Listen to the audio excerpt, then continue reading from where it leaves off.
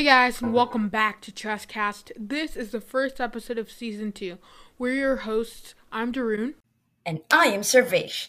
In this week's episode, we are going to be talking about how to make a delicious vegetable samosa. Dude, focus! Okay, fine.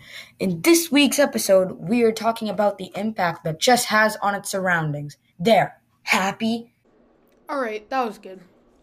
We all know that chess is a game of the mind. It requires deep focus. But have you ever stopped to think about how chess makes you a better person? Believe it or not, it does. When you encounter a difficult position in chess, you naturally press pause. You get time to think how the outcome can differ based on your response.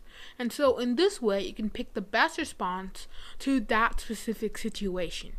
In chess, you have to press pause on every move, and you have to make the right decision to get the best outcome. It's the same concept in life. You might have heard the phrase E plus R equals O, and that stands for event plus response equals outcome. We can't control the event, but we can control the response, and the response decides if the outcome is positive or negative. So keep in mind to press pause and make the best decision.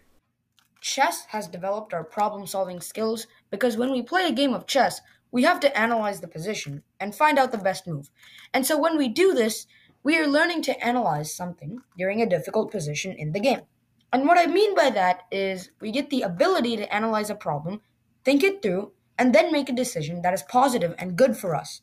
The skill of problem solving slash decision making can help us lead a successful life and overcome anything that the world throws at us, including samosas.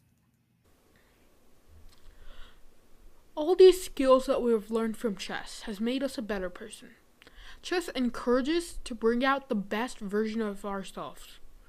And when there are better, more aware people in the world, we will have a responsible planet. We will see you in the next episode where we talk about our ability to focus and eat some most outro music.